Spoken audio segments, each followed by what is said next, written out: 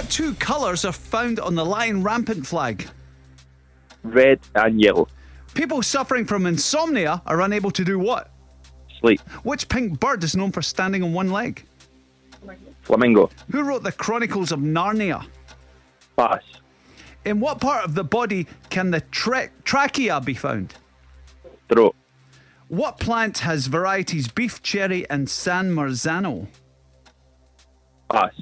Who is the current manager of Greenock Morton? Pass. Which TV chat show is famous for the big red chair? The Voice. Oscar Isaac, Jason Momoa and Josh Brolin all star in which film in the cinemas at the moment? Pass. The Pavlova was named after a ballerina from which country? Italy. Who wrote the Chronicles of Narnia? E. Nicholas. Oh, C.S. Lewis. Ugh. Never mind. Wasn't too bad. You were off to a good start, and I thought, this is going to be great.